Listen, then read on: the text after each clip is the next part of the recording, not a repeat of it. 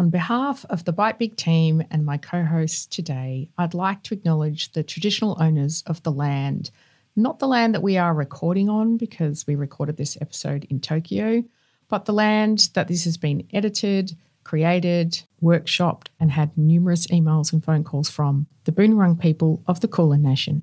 We recognise First Peoples of Australia as the original storytellers, designers and artists of this country, and we pay our respect to their elders past, present and emerging.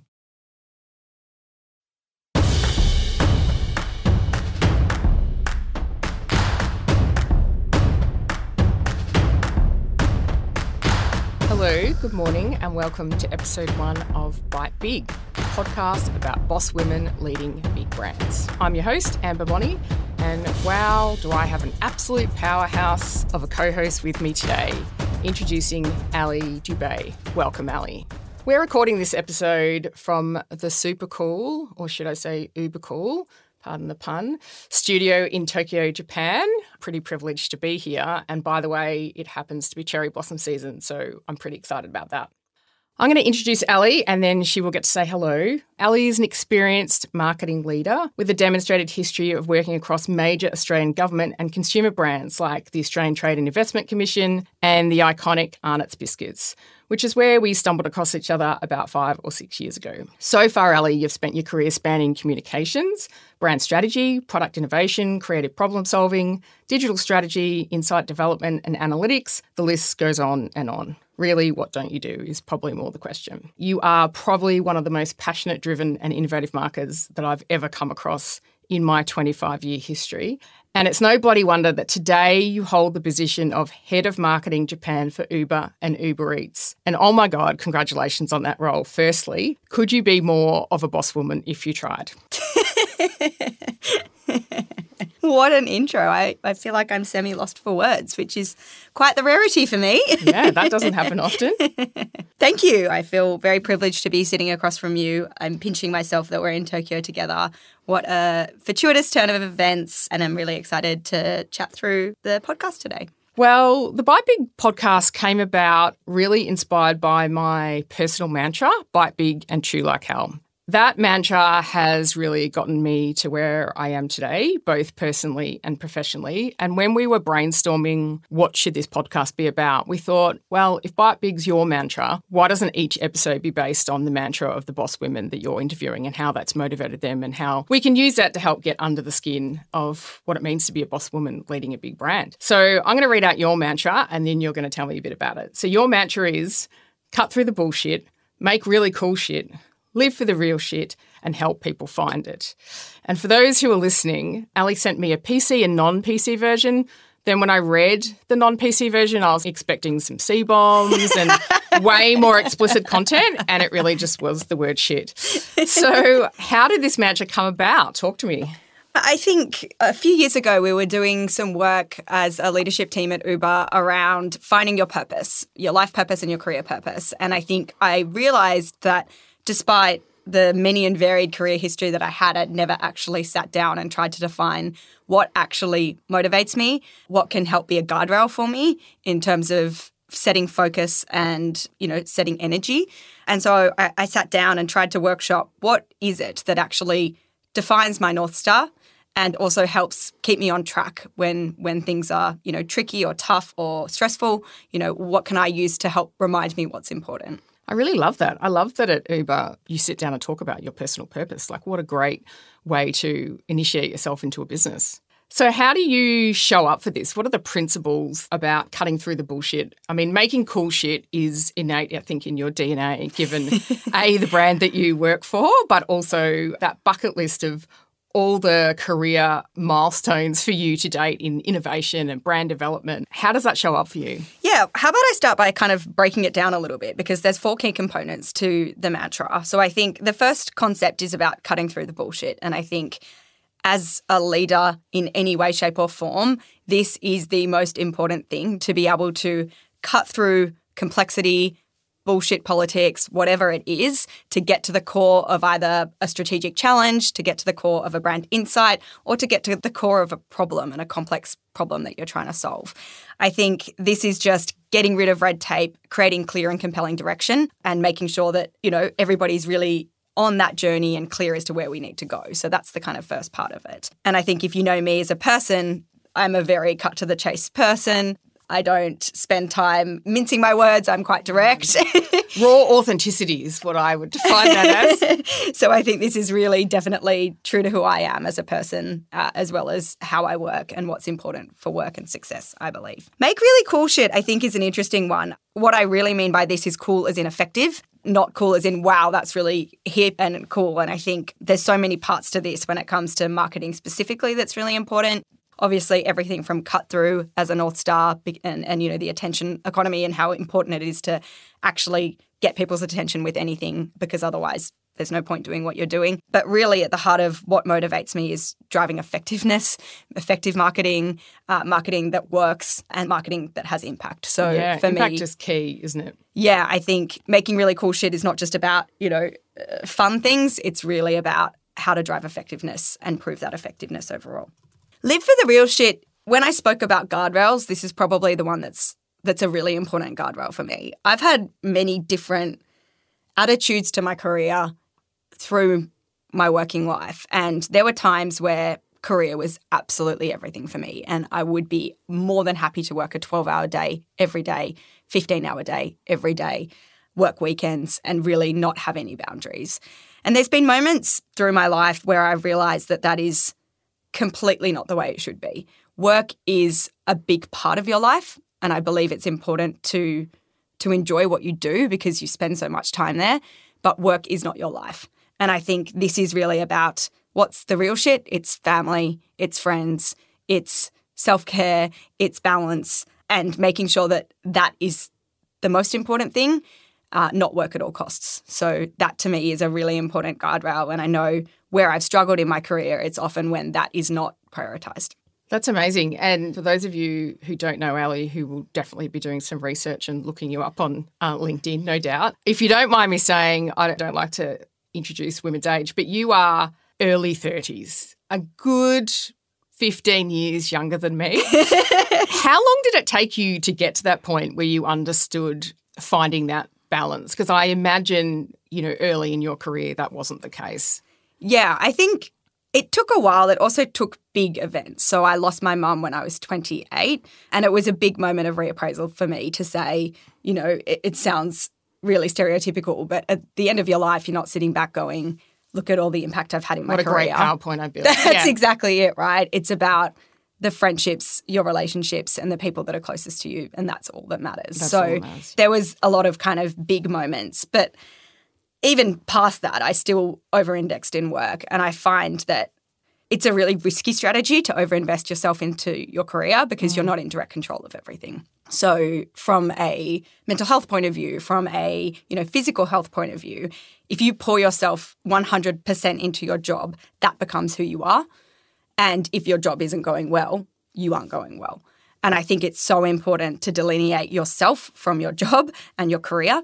It's really important to love what you do. I truly believe that. And if you can be passionate and interested and, wake up every day excited about your career, fantastic. But you need to delineate yourself from your job because they are very different things. So, it was a lot of probably missteps that led me to understand that in conjunction with epiphanies that, have come through hardship. And I'm sure that would resonate with lots of people. It's certainly not a skill that I feel like I have harnessed with complete synergy. As a business owner and like you, quite a driven person, it's a constant check-in reminder. And for those people who have children, and specifically for mothers, as they say, if you don't look after yourself, you then can't care for children. That's why on planes they say parents put your mask on first because then you're no help to anyone else. So I can certainly understand how that would resonate. Yeah, I completely agree. And I think what's really interesting is when you realise that you're the one that's in control, you're the only person that can control this. It's everything from the hours you work to how many times you check your phone, on the weekend for emails.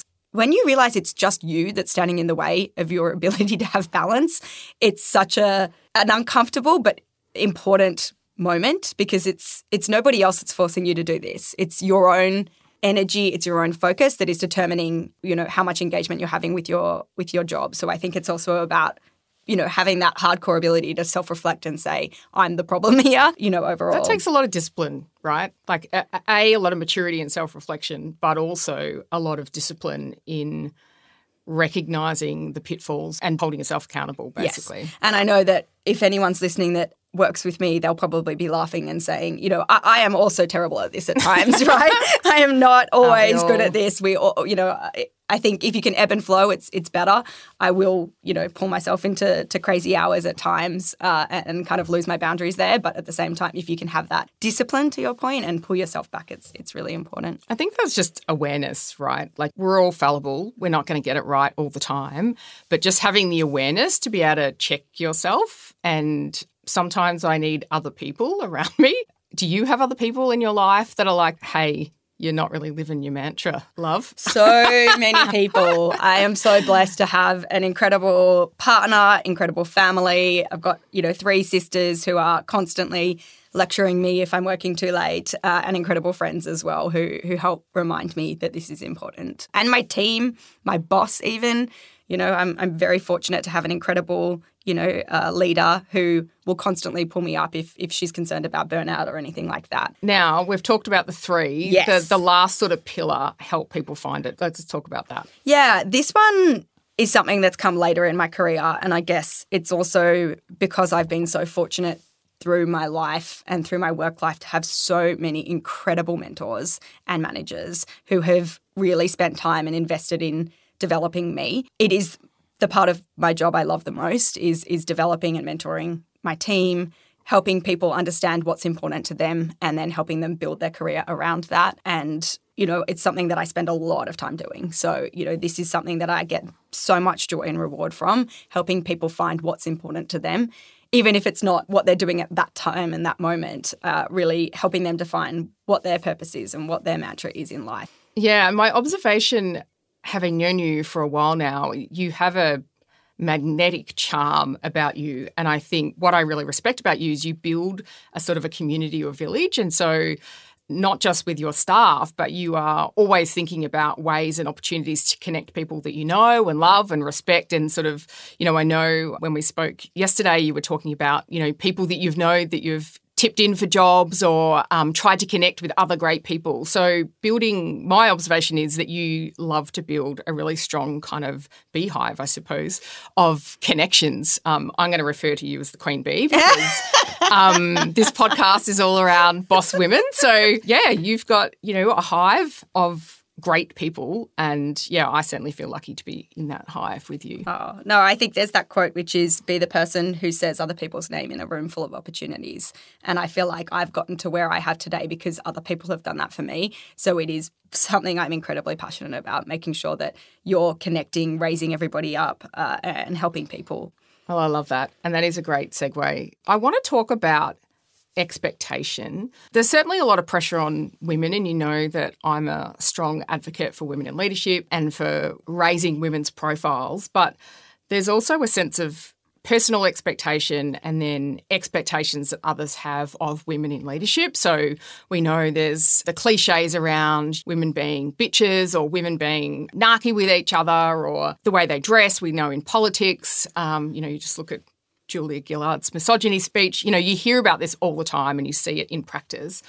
I want to ask around 2 parts of expectation. The first one being, what expectations do you put on yourself and how intense are they? Which sort of links a little bit really to what you were saying about finding that balance. But let's talk about that for a bit. Such a good question and a hard one to answer, I think. Personally, I have incredibly high expectations of myself. I am very unforgiving of any low performance or non-successful work, but I have learnt over time to use that as a learning opportunity rather than to be really hard on yourself. So again, it's something I struggled with a lot more when I was younger. I didn't ever want to put a foot wrong, and I would agonize over the smallest decisions that were completely meaningless because I was putting way too much pressure on myself to be perfect and right every time. So I still have really high expectations of myself, and I find they come out more and more in situations where you're stretched the most. So, for example, I've recently moved to Tokyo and been acting in a role in the Japan business for about 7 months. I had such high expectations of myself and was very hard on myself in the first 3 months. Moving to a new country, particularly a country as foreign as Japan, means constant missteps, constant mistakes. And I would just get so frustrated at myself for not being able to thrive in an area like this and not give myself enough time to be able to learn and grow. So I expect myself to be able to come in at 100% every time. And that strategy is completely flawed and basically has you getting your ass handed to you on a constant basis. And I think that's been a really important thing for me to learn and to be a bit more gentle and forgiving with myself, allow myself the time to learn and continually learn, as well as embracing more of an 80-20 style. That side comes a little bit more naturally to me. I'm not necessarily a perfectionist when it comes to kind of work per se. I'm quite good at 80-20, but how do you transition that 80-20 from work style into that expectation on self and allow yourself the room to fail, to learn, to grow? It's a continued journey, I would say, but it's a really big challenge, I think, for women in leadership, for a lot of people in leadership, to be able to balance that. Yeah, and I suppose there's this sense, and I don't know if you feel this, but there's this sense that when you're a woman and you're at the C-suite boardroom, that you have to work harder or you have to check yourself and you have, the considerations of, what do you wear? Like, are you in your power suit? Are you in your dress? Are you looking too feminine? Have you got too much lipstick on? Do you not wear lipstick at all? Do you ever experience that where you're just conscious of your physicality as well as what you say, how you say it, when you respond? It's so interesting because I've had such a diverse career in terms of industry. So I started in advertising, moved into FMCG, had a stint in government, and now I'm in tech. And I would say throughout those roles, I have had very different sets of expectations placed on me. And my role or my gender has been very prevalent or not prevalent at all. And even within the roles I've had at Uber, I think it's quite different even within the same company. And is that culturally? Yeah, culturally. Being in the Australian team versus being in the local Tokyo team? That's it. So I would say where I am the most out of my comfort zone, I will have a high level of awareness of those things. Yes. I will overthink everything from what I'm wearing to what my makeup looks like to how I wear my hair.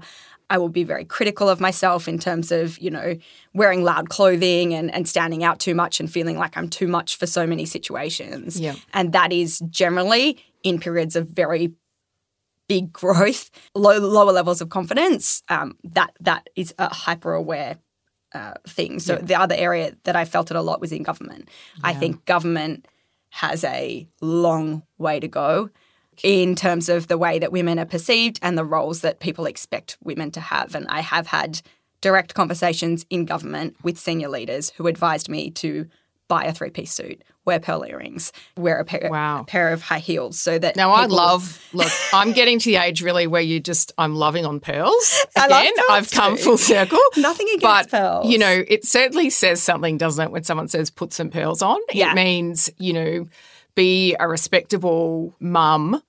That's the vibe I'm getting, respectable mother of the bride is what I hear when I hear pearls. Yeah, I think there's something that says that what you wear is important to be taken seriously. And I think that hopefully is continuing to be eradicated because it is complete and utter bullshit. And actually just letting people be their authentic self is how you should be allowing people to be taken seriously. It's a difficult journey, right? Just on that point of expectation, it's a slight segue, and I like to go down rabbit holes, but the idea of not judging other women is something I am so conscious of.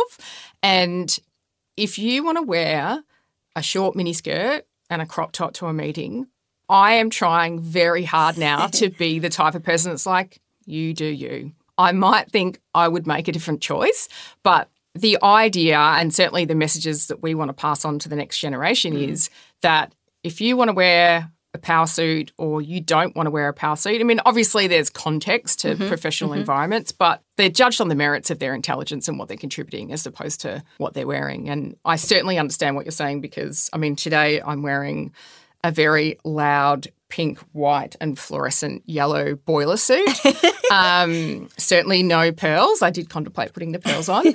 But I'm also the type of person that's quite considered when I'm going to a meeting what would be the most appropriate thing to wear. And sometimes that's just based on my mood. If I'm just feeling sassy, I'll just go, I don't care. I'm going to rock that boiler suit to a conservative meeting. And other times, potentially, as you said, like I might be feeling like it's a high impact or a high pressure moment, stakes are high. I'm just going to wear black and keep it super simple and get those pearls on. It's so interesting. And I think there's a role within that that's around stereotyping that's also interesting that I think we all play. I play this too in terms of choosing my outfit based on the conversations and meetings that you're going to have. It's almost like we're perpetuating the stereotype within ourselves by saying, I need to feel serious for this meeting, therefore I'm going to wear a blazer. But at the same time, if that's giving you confidence, should it even matter? Should it matter? It's such a meta conversation. And I just think we just put so much thought and so much energy into so much of this, which is so unnecessary, but also could be important to you. So I think like Uber, for example, has a really great culture in terms of, I remember when I went for my interview at Uber, I was in my government role and I was wearing quite a conservative dress down was to my navy knees. blue? Navy blue. Oh, of course. What a guess. And some conservative shoes. And I was having an interview with the head of marketing for Australia at 8:30 in the morning. He gave me the kind of address. It wasn't the floor that reception was on that he was greeting me on. And I kind of knocked on this glass door and this guy came, no shoes, shorts, white tee, eating a bowl of cereal. And I was like, oh, hello, I'm here to see Andy Molly, head of marketing for Australia. And he's like, oh, cool, I'll just grab him. Do you want a coffee? And he kind of took me over to the coffee machine where the barista was working. We're chatting away. And then after about 5 minutes, I was like, oh, well, it's been so great to meet you, but should I be introduced to Andy? And he laughed and he's like, I'm Andy. Was he eating Fruit Loops? He was eating, I think, cornflakes, but, good Aussie classic. Literally no shoes, shorts, T-shirt. Uber is a company, nobody gives a fuck what you wear. You can wear whatever you want and people will take you seriously. And that was so refreshing after a world of government where it wasn't the case. And I think that took a lot of pressure off myself to worry and care as much. Yeah, you can just be... You like colour. I love colour. Yeah. I wore this for you because you like pink. I do love pink. Yeah. And this is actually the only thing I have that's pink. So it's in your honour. Just before we finish up on expectation, what about expectations that others have in you? Have you had any, I suppose, key life milestones or people in your life that have put immense pressure on you? Interestingly, I think the person that puts the most pressure on me is myself. Yeah. I am surrounded by incredibly supportive people. I am so lucky in that regard. And if anything, people are trying to teach me to put less pressure on myself, not the other way around. Be kind to yourself. Be kind to yourself and don't let yourself and these expectations, be to your detriment. So I'm very fortunate in that regard. In saying that, there are moments where I still think there are genuine expectations, right? Coming into this role. Well, there are now in this that's role. exactly it, right? The stakes are high. It's a very big role, incredible opportunity, phenomenal team to work with, but you've got skin in the game. You have to perform, and I don't want to make it sound like that all the jobs that I've had through my career, there is very high expectations on performance. That actually motivates me. So I quite like having high expectations to be able to continue to push myself and challenge myself. That's really motivating for me. Do you need that carrot? Are you 100%. Because I'm the donkey that needs the carrot. Yeah. Which is really where the Bite Big came from. Yeah. Right? I will say yes to something and then work out how to do it later. I know before you took the role, we had a conversation around just what a massive role it is. Obviously, you're pretty young for a role like this. Like, it's a significant global role. And one of the things I said to you, and I had a debate with someone at my business recently about the term fake it till you make. And he's like, I don't know that I agree. I feel like that's uncomfortable because it feels inauthentic. And that expression actually came to me from a psychologist. And you studied psychology, which I only just recently found out, which is quite amazing. But from a psychological perspective, I suppose what the psychologist was saying to me was, even when you don't feel like you're in that space, you have to pretend that you're doing that. And to some extent, Bite Big is about that. I will say, yeah, that sounds like a great idea, and then realise I've got 10 great ideas going at once. How the hell am I going to get all of these things to market, including this podcast? But the idea that you just reach and look up, and then you will make it, you will do it, you will find the way to persevere and get through. Is that something that you felt coming into this role? And is that something you've experienced multiple times over? I would say every single big jump I've had, not in terms of, a promotion, but in terms of growth. So, changing industries, coming into new roles, it has had that through and through. I've met very few people who genuinely think that they are capable for the roles that they are in as soon as they take them. So I think that fake it till you make it is 100% true of all humanity.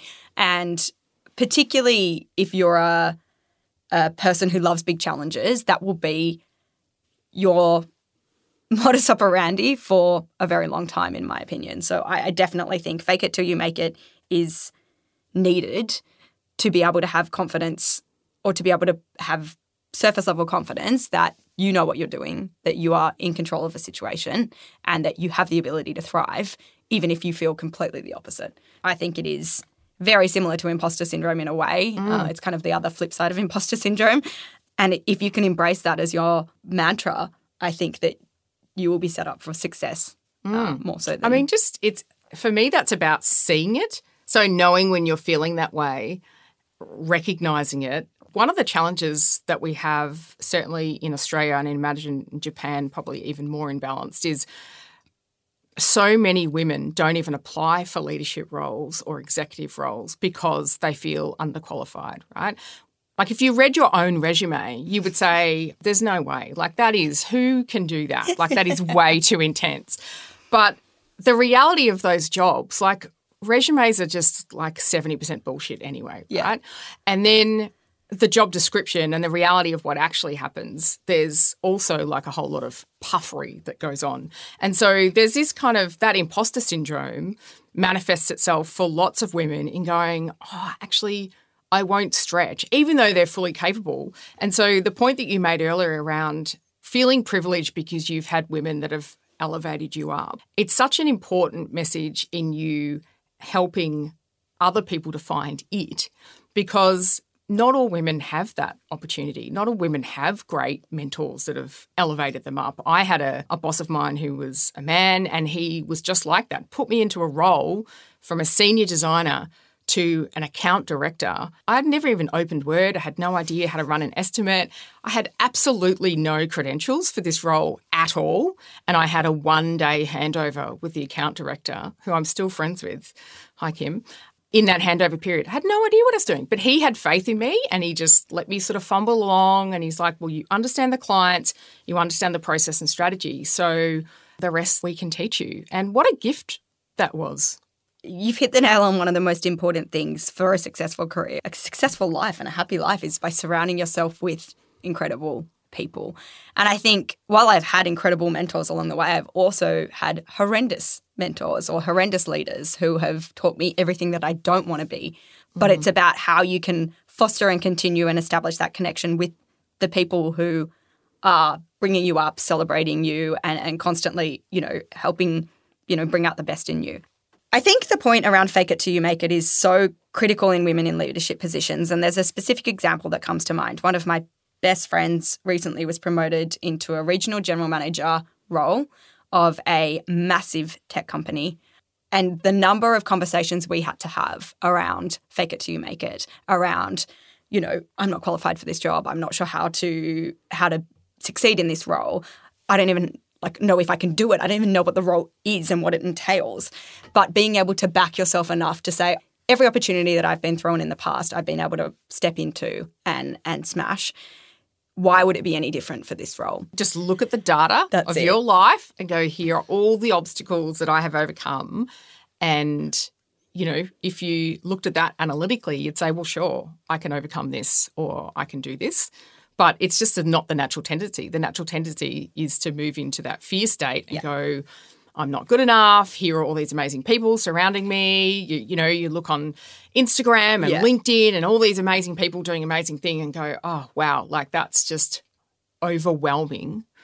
And there are so many even incredible women. You're like, oh my God, I cannot believe they've written 5 books. They've done their PhD. They've raised 6 children. They've homeschooled. It's like, what? Yeah. How did you even, Yeah, but if you sat down and had a conversation with all of those women, they would tell you all the 10 things that they've done wrong in that time frame and not necessarily the things that they've done right. Things. And I think there is this natural tendency for people to be so hard on themselves, particularly women, and to look at people around them and overestimate other people's ability while simultaneously underestimating theirs. And I think that's the data that I continue to try and feed other people and remind myself of. When you get into these big opportunities, you will actually see that there are flaws in what other people that you previously idolized did, right? Nobody is perfect, yet it's such a natural tendency to sit there and go, they're perfect, I'm subpar. I'm not. And I think continuing to build data points, rational data points, because emotionally it's very hard to be challenging in that way, but to continue to build rational data points to suggest actually everybody is flawed, nobody is perfect, and that if you can back yourself into these big opportunities and these kind of big moments or small moments or whatever it is that is in front of you and continue to fake it till you make it, that's only going to be for the better. So. And what a powerful leadership message that is, because in order to inspire other people, so whether they're people that report to you or just people around you, your community, your hive, actually having that level of authentic leadership where you do show up with imperfection, you do express yourself in an honest way, and you do show people that you can make mistakes and, yes, that even you're fallible, really just is a ripple effect on everyone else. Because if everybody thinks that everyone else is perfect, everything just becomes a mask, really. Like there's... Yeah.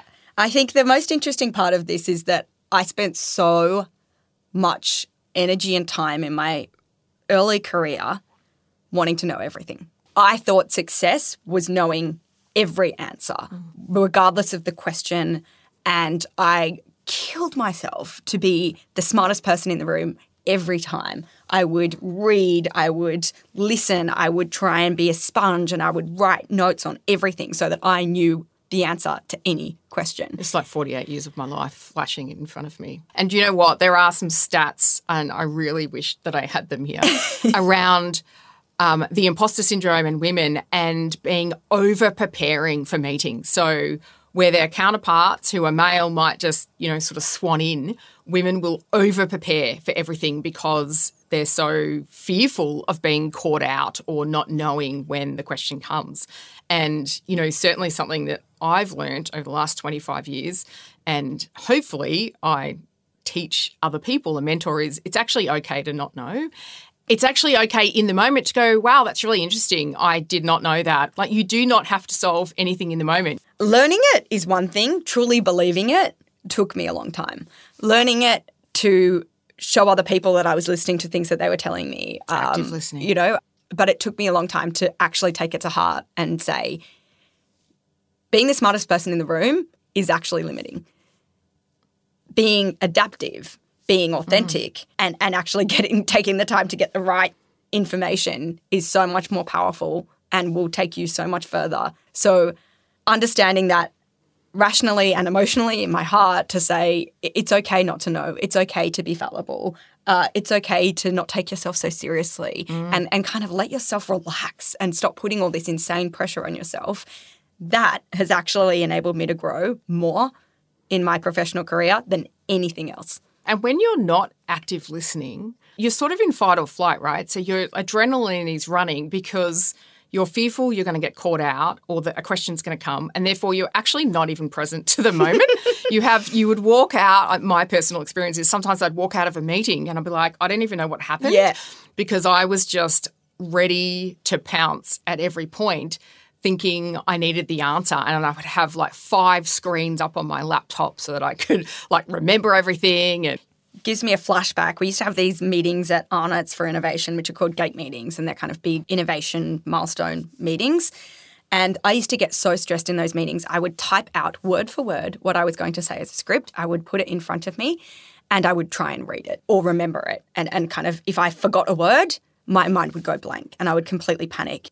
it was so detrimental. Instead of just going in and saying, I know what I'm talking about. I am living this every day. I know as much as anybody else in this room does. I know more than most people in this room do on this specific subject, and backing yourself to say, be present, listen and engage. Yeah. And sometimes that's also about self-advocacy, right? Which is an expression I learned recently working through a diversity and inclusion course that we were doing with the business. And one of the things I realised was I've actually always been pretty good at self-advocating, but it's actually not a skill or a trait that everyone has. And therefore, we have all these biases around, when you're interviewing, for example, interviews are designed for people who can self-advocate, who can, defend themselves. Never thought about that. Yeah. And you know what? I had so many flashbacks to all the people that I potentially didn't hire because they lacked confidence in the presentation itself or in the, second or third interview. And then I thought they were probably just really nervous. They might have had the skills that we needed. They just needed to be nurtured and needed to be elevated. And I've just cut them off because, they didn't have the most bravado. Yeah. And, to be honest, I've made some terrible hires over time, which actually killed my own confidence about, am I actually good at reading people? Yes. But when I started to unpack this idea of advocacy, and it's the same in a meeting, people need a safe space to feel like they can advocate in their own way. And, if I think about that sort of nervousness you were talking about in those gate meetings, sometimes if a culture does not foster openness and transparency and authenticity from a leadership group, it puts everyone into fight or flight mode. And then it's very hard to advocate for yourself, or it's very hard to sort of feel confident because you're just feeling the immense pressure. Yeah, I completely agree with that. A lot of it is cultural. And I think even the format of meetings, that was a very traditional, everybody sitting around a boardroom table. You would have a 15-minute time slot. You would wait outside the room 5 minutes beforehand. You would walk into the room, sit down, have a 2-minute introduction. It was a super formal process. And I think even that format of the meeting is driving that fear behaviour and that self-doubt that then will only let certain types of people thrive. Maybe that's why I do feel a bit guilty, because sometimes I can be that person in the meeting that's quite loud or a lot or has an opinion. And one of my own personal journeys is actually learning to just be a bit more chill in a meeting. Any tips, and Amber? also to be aware of those people whose voices might not be as loud, still obviously equally as valid, but trying to give other people space. The biggest aha moment for me on this has been moving to Japan. I'm working a lot with people, English is their second or third language. So my pace, my directness, my confidence in what I'm saying can be very disarming and very confronting. And that was one of the biggest shifts in coming into the Japan organisation, is to be okay with silence, to sit in silence, to allow people to go away and come back and not expect everybody to have the answer in the moment. I'm still learning and I'm still on the journey but I think so much of what we do, particularly in an Australian culture, is we like to make quick decisions. We like to, radical candor, have the food fight in the meeting room, live, debate face to face, and that is a very Western perspective. It is a very privileged, confident, extroverted personality. Exactly. Yeah. That fosters people who are like that, and I think that is limiting. And I think that the more we can be open to the quieter voices or the introverted voices or the less self-advocates, allow people space to think about problems and solutions, or to allow them the safety to ask silly questions that are not going to have judgment associated with them, I think is critical. And I think you learn so much more by giving those quieter or, less self-advocating or introverted voices the time and the space to be able to come back. And I've got people in my team I can think of already who blow me away by the incredible responses and the incredible thinking that they will come back to me on if you allow them the space and the time to be able to do that. It's really, when we think about, beyond just the, I suppose, corporate ticking boxes of having diversity, and diversity means lots of things, right? It means like ableism, it means cultural, it means socioeconomic, it means gender, it means sexual preferences. Like there's so much depth to diversity. But if you don't have those differences of opinion, then you're only ever seeing through the singular lens, which is, you know, certainly in Australia, still a massive problem. It's still very dominated by middle-aged white men, to be sort of just to play to the cliche, but that makes decision-making really difficult because it means you're only talking to the same people. You're just talking to each other. And so, yeah, having those different perspectives I think is really important for culture. And making sure that we allow the space and time for them, because I think the other thing is, particularly in fast-moving businesses, decisions need to be made quickly. And again, that is meaning that the type of people that end up thriving in those environments are, again, the extroverted, self-advocating, quick thinkers rather than necessarily balancing that depth of thought and the kind of more consideration that is required for some of these big strategic decisions. So how can we get better at allowing the space and time, the right space and time, while moving quickly is something that I really struggle to kind of balance as a leader. Yeah, I get that. All right, let's talk about being a brand boss. It's obviously the foundation of this podcast, and we've talked about reaching and we've talked about the challenges around feeling like you're not enough. How important in your role now is it to take risks and be courageous? I think that is the foundation for success. I think particularly in advertising, taking risks to create work that cuts through. And yeah, I think it's just so critical in this visually complex and busy world that we live in. It is the foundation for success. And your current role, on a scale of 1 to 10, how embracing are they of risk-taking and courage compared to potentially some of your other roles? It depends what we're trying to do. So there is a lot of what we are trying to do that is actually more about being a brand that understands local culture. So in that way... So it's all about context, right? Because what's brave in one culture or country might not be hitting any metric at all on bravery or distinction in another. That is exactly it. And we spend a lot of time with our global brand colleagues and the APAC MLT discussing this, because bravery means completely different things in different contexts, particularly when it comes to work. And I think being really intentional and clear about what level of bravery or change or cut through that you need for each of the pieces of work that you're doing up front is also really important, because it's always a tension when we want work that cuts through, but cut through doesn't always equal out there. Cut through can mean a million different things. And I think it's quite subjective, right? Yeah, and I think we have a tendency to say cut through means crazy, which it often does in an Australian context. I would say cut through is often linked to out there or different or innovative, whereas in a Japanese context, cut through can mean something completely different. It could just be a really rational, linear storytelling with some crazy visual or crazy celebrity combinations or something like that. It's a really interesting challenge. I mean, you've been here 2.5 years? Yeah, I've been at Uber 2.5, in Japan for 7 months. So I am not the expert in this at all. I am just lucky. It's still a journey. Oh, yeah. I have this incredible team. I'm not the local expert. Again, I need to, embrace the fact I don't know what's best in a lot of these situations. And I'm lucky to be surrounded by other brand bosses in my team who are incredible judges of the level of change and impact that we need from each different communication. In terms of other areas, if I think more traditional FMCG, what I'm seeing in FMCG and the trend away from consumer packaged goods into everything but consumer packaged goods mean that industry's future is reliant on big, bold bets.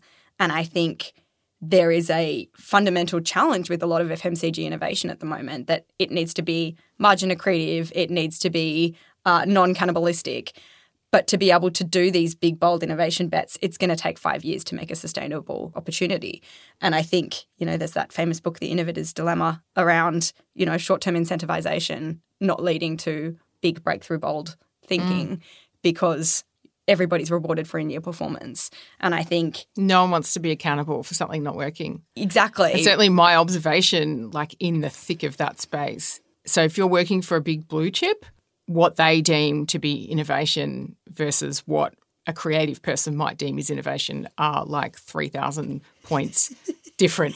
And so really where the innovation is coming from at the moment are all the independents. It's all the startups. Yep. It's all the hustlers Yep. that are really even some of them strategically building brands to sell because the big businesses can't do it. No one wants to be accountable. They're like turning the Titanic. It's also just that we like to think success is overnight. And I think there's a lack of patience in terms of we can build a sustainable business, but it's going to take 3 or 5 years.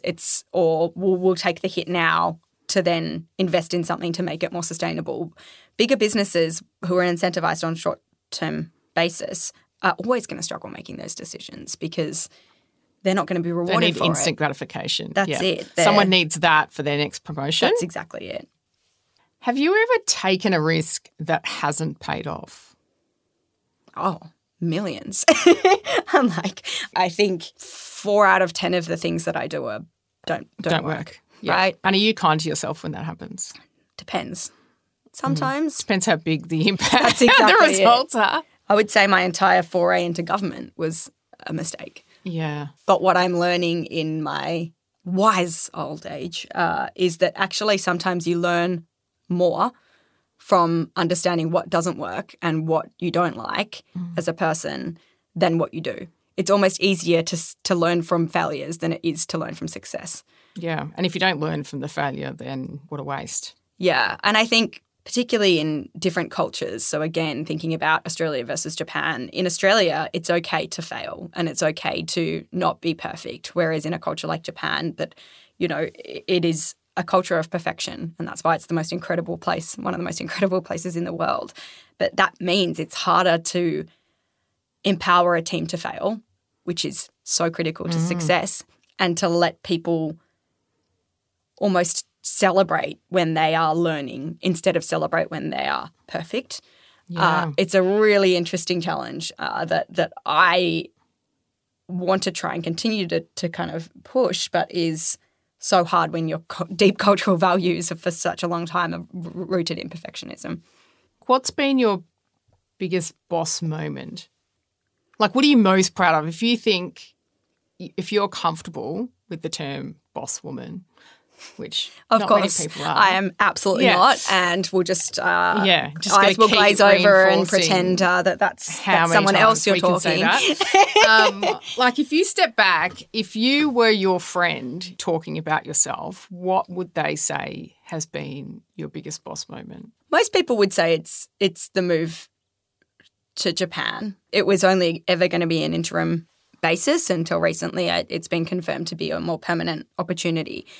Interestingly, if I reflect on it, I actually think the biggest boss move I made was leaving my first job. And I remember the intensity and pressure that I put on myself to make a decision around leaving my first job, which I adored. I was in an advertising agency, a startup advertising agency that was on fire, still is an incredible place. But I just knew deep down advertising was only a very small part of what I wanted to understand and do. And there was an opportunity in FMCG at Campbell Arnott's to work on brand, innovation, full end-to-end marketing. And that was so exciting for me. And when I got that role, I was almost paralyzed into indecision as to whether I should take it. I cried my eyes out for days. I consulted every single person under the sun to ask them what to do. I wanted to outsource that decision to somebody, and I just put the entire weight of the world on me at such a young age to, I didn't want to let the people down that had nurtured me so well in the role that I had. I didn't know if I would succeed. And I think making that jump was one of the most critical things to help me understand that I can do hard things. I can take risks. I can jump into the deep end and I can swim. And understanding that has then enabled me to make these decisions again and again with more confidence. Wow. It is quite brave because you were there for 2 years. Yeah. It's quite brave 2 years in, like to acknowledge you need another challenge and you need to keep growing. And you mentioned before about, your preparations for meetings and wanting to know everything. I imagine that your thirst for knowledge is insurmountable.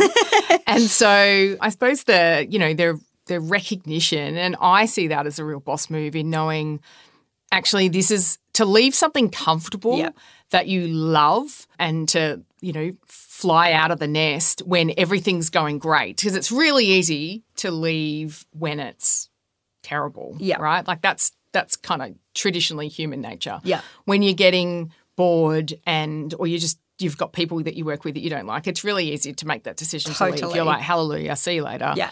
Door closed, never coming back. But when things are great, that is super brave to say, actually, this is really amazing, but I need to move on. 100%. And even the 2 roles that I've had at Uber, I would say the role that I was in previously is my dream job. So I was in my dream job before this Japan opportunity came up.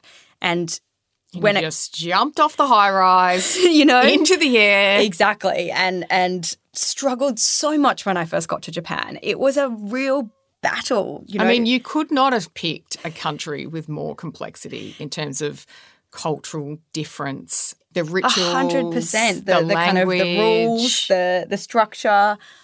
You talk about thinking that you're too much. I have never felt more too much than in this culture. Everything from what I wear to my voice being so loud to how I walk to every single thing that I do is too much for Japan, right? Because Japan is such a structured and orderly society, which is incredible, and it's just such an amazing culture to be a part of.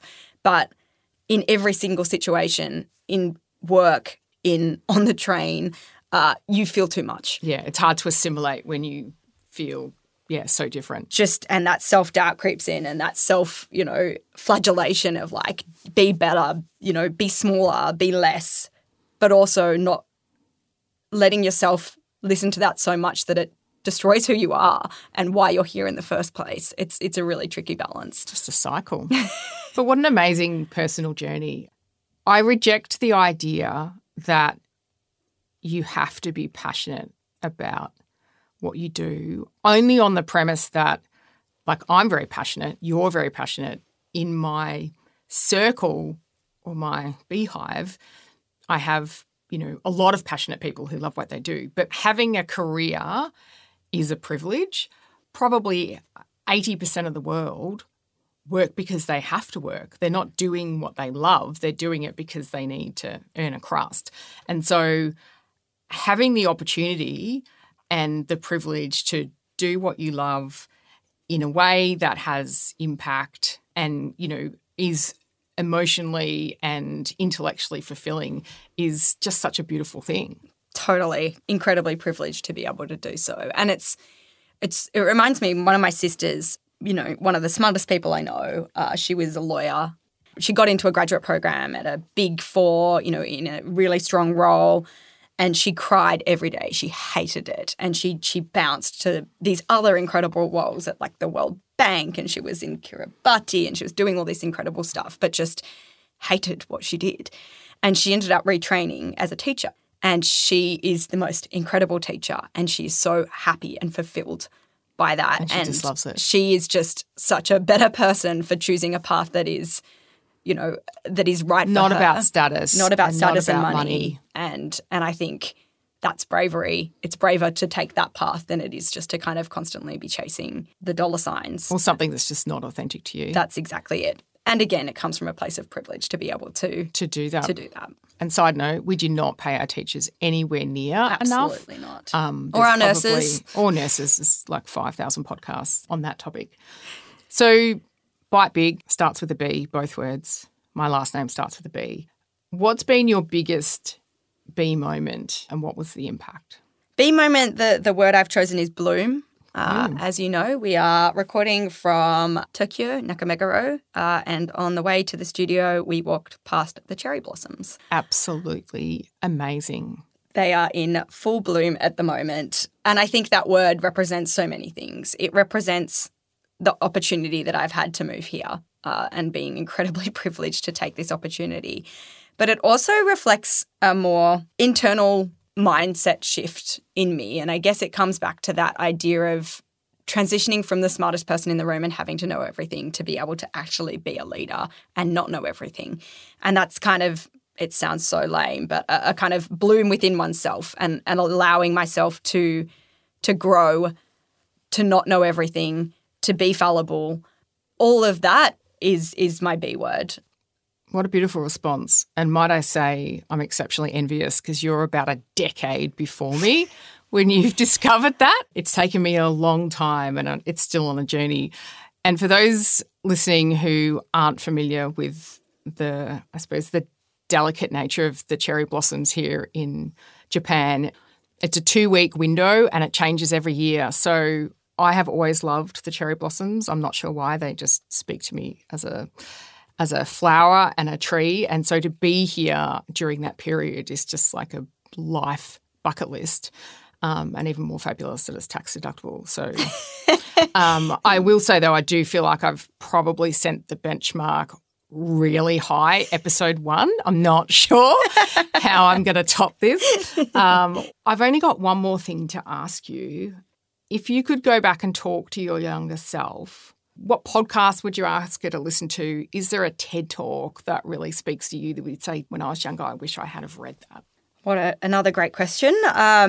I think there's a theme here throughout this conversation. I would say to my younger self, it's going to be okay, would be the first thing that I say to her. You know, there's going to be tough shit that comes your way, but you're going to be able to cope, and you're actually going to be able to not just survive but thrive.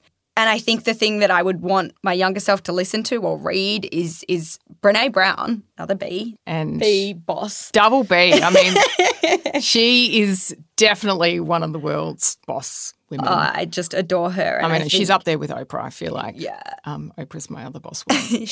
I think the power of vulnerability. Did you watch the TED Talk before the book or the other way around? I watched the TED Talk before the book, and I just think she personifies all that entire talk, book, everything personifies so much of what is deep within a lot of us in terms of, you know, shame and fear versus, you know, being vulnerable and putting yourself out there, being in the arena. If everybody in the world could read one book to make themselves a better person, I think there is something incredibly powerful within Brené Brown and the concept of vulnerability and embracing vulnerability. I mean, this is a big call, but I honestly think that book and her TED Talk actually introduced the word vulnerability to the workplace. 100%. Like in general. 100%. Like we talk about that. I gave a talk for International Women's Day recently at a client and, you know, they thanked me for being vulnerable. That word would not have existed outside of that book.